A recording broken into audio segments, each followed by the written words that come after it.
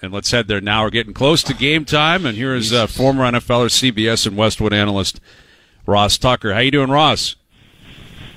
I'm doing okay, guys, but I'm a little scared up here on the sphere right now. I'm going to get down. What is going on out there, man? Like how banged up do you got to be to do that? Or is that some kind of daredevil that does that on a regular basis? What's going on out there? I have no idea, but hopefully you're not too banged up to be doing that, because that sounds like it could end real poorly. I mean, it could end real poorly anyway, but certainly if you're banged up, that would make it even scarier. Absolutely. And like Vegas is it's softened over the years. Now that sports are there, the NHL's there, the NFL's there. It's gone Disney in some capacities. You see kids running around. But is there any nerves from like the NFL and even media companies on the fact that there's so many people there in Vegas representing the Shield, and it is Vegas after all? Like, are people nervous crazy stuff could happen this week or what? I've heard a little bit of that, but I tend to think that that's overrated. I mean, I don't know what people are all worried about. I mean, if you're looking for trouble, you can kind of get in trouble pretty much anywhere, right? I don't think you have to be in Las Vegas to get in trouble. So I think that's a little bit overstated, but we'll see. I'm sure that there are people in particular from the league office that are nervous about it. Ross, what's your personal diet like for this week? I know everywhere you go, you post pictures of the food, cold beers. You love cold beers. You just get after it this week, or is it back to the gym at the hotel, or what's your routine health-wise? Great question. So I've been getting up around like 3:45 because I record my shows like the Ross Tucker football podcast or the Even Money betting podcast. I record those at 5 a.m. local. Oh, boy. So by the time I get up and whatever and get over to Radio Row, I'm there recording my shows for a couple hours.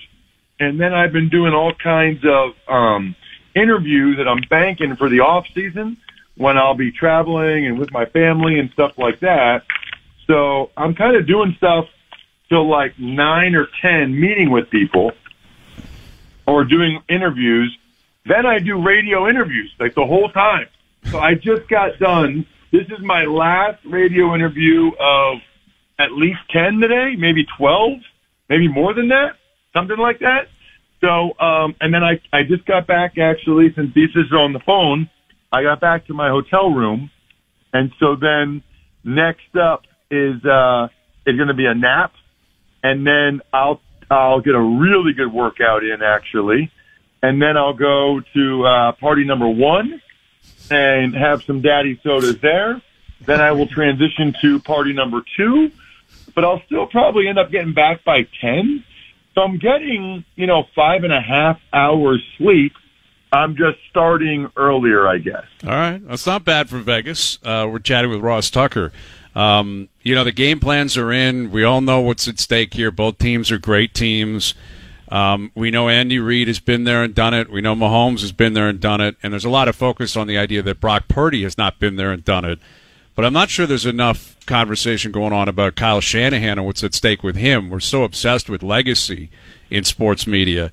And as of now, he's been a guy that, hasn't been able to close it. Obviously, he was the OC when it was 28-3, not the head coach in Atlanta. But still, his fingerprints, I guess, were over that collapse.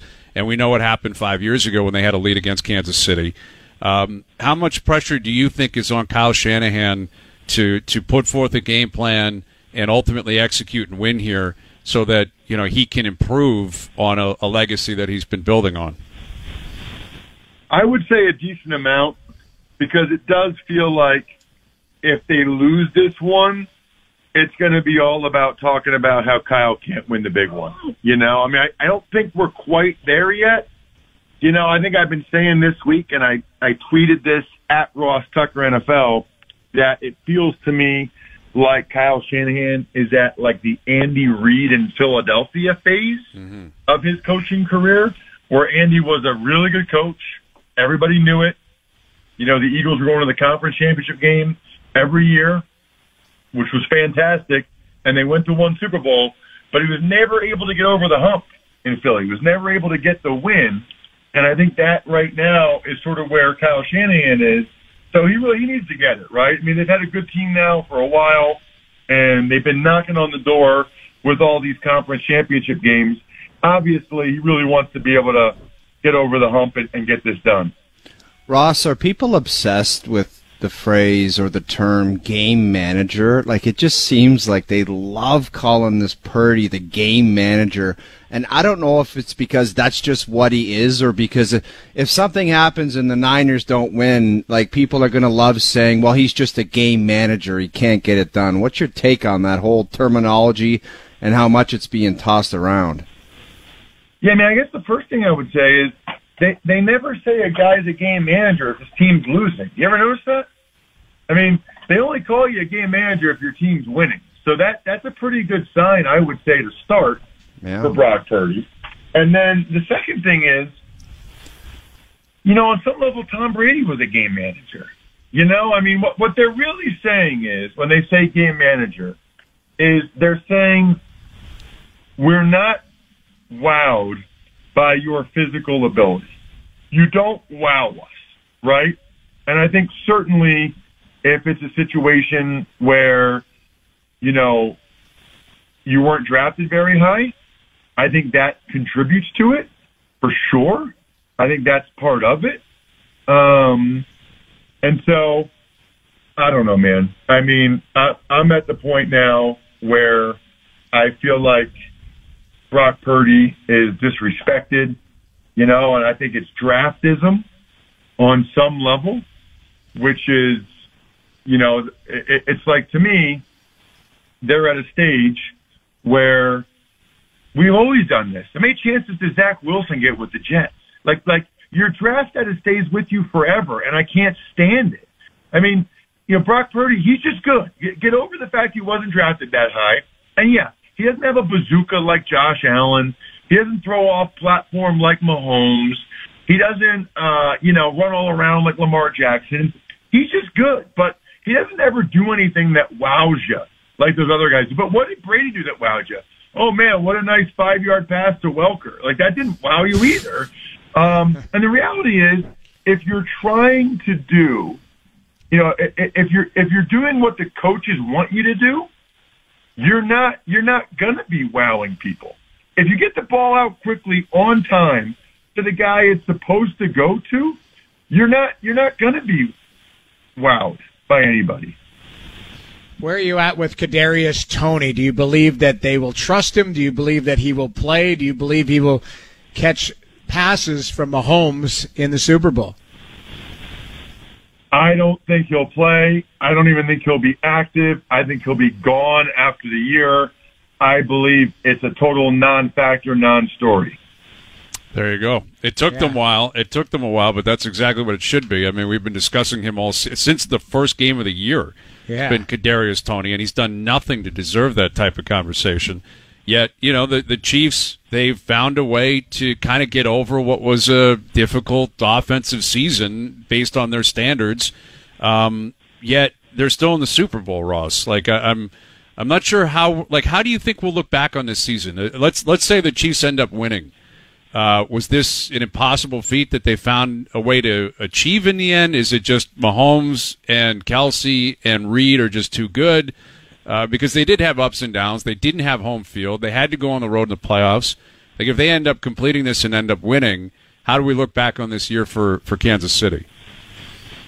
I think we look back on it and say it's probably the most impressive of their Super Bowl victories because of the path that they had to take to get here, right? I mean, to have to go to Buffalo, to Baltimore, I don't know that I thought they'd win either one of those games.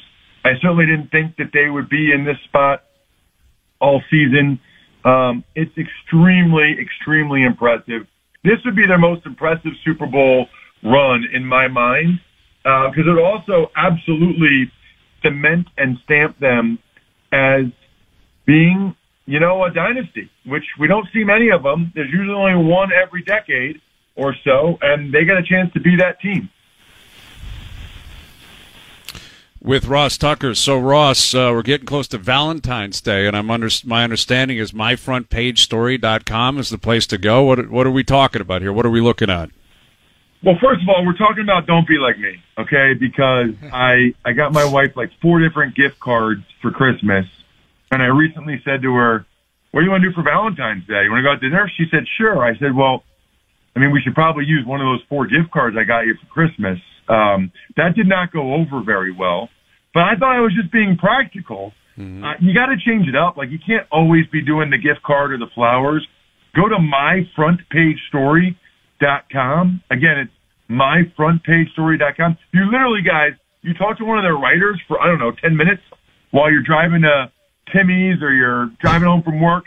Tell them how great your significant other is. They write this incredible story. Looks like it's on the cover of the newspaper.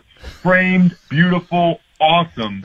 And just to be able to give it to her and say, honey, I want to do something special, so I had a story written about you. Like, that just sounds so money. It's not even funny. They cry almost half the time. Tears of joy when they actually read the article. There's something about seeing it in print, framed, and having it hanging in the house. Can't highly recommend it enough. myfrontpagestory.com. It's myfrontpagestory.com. Love it.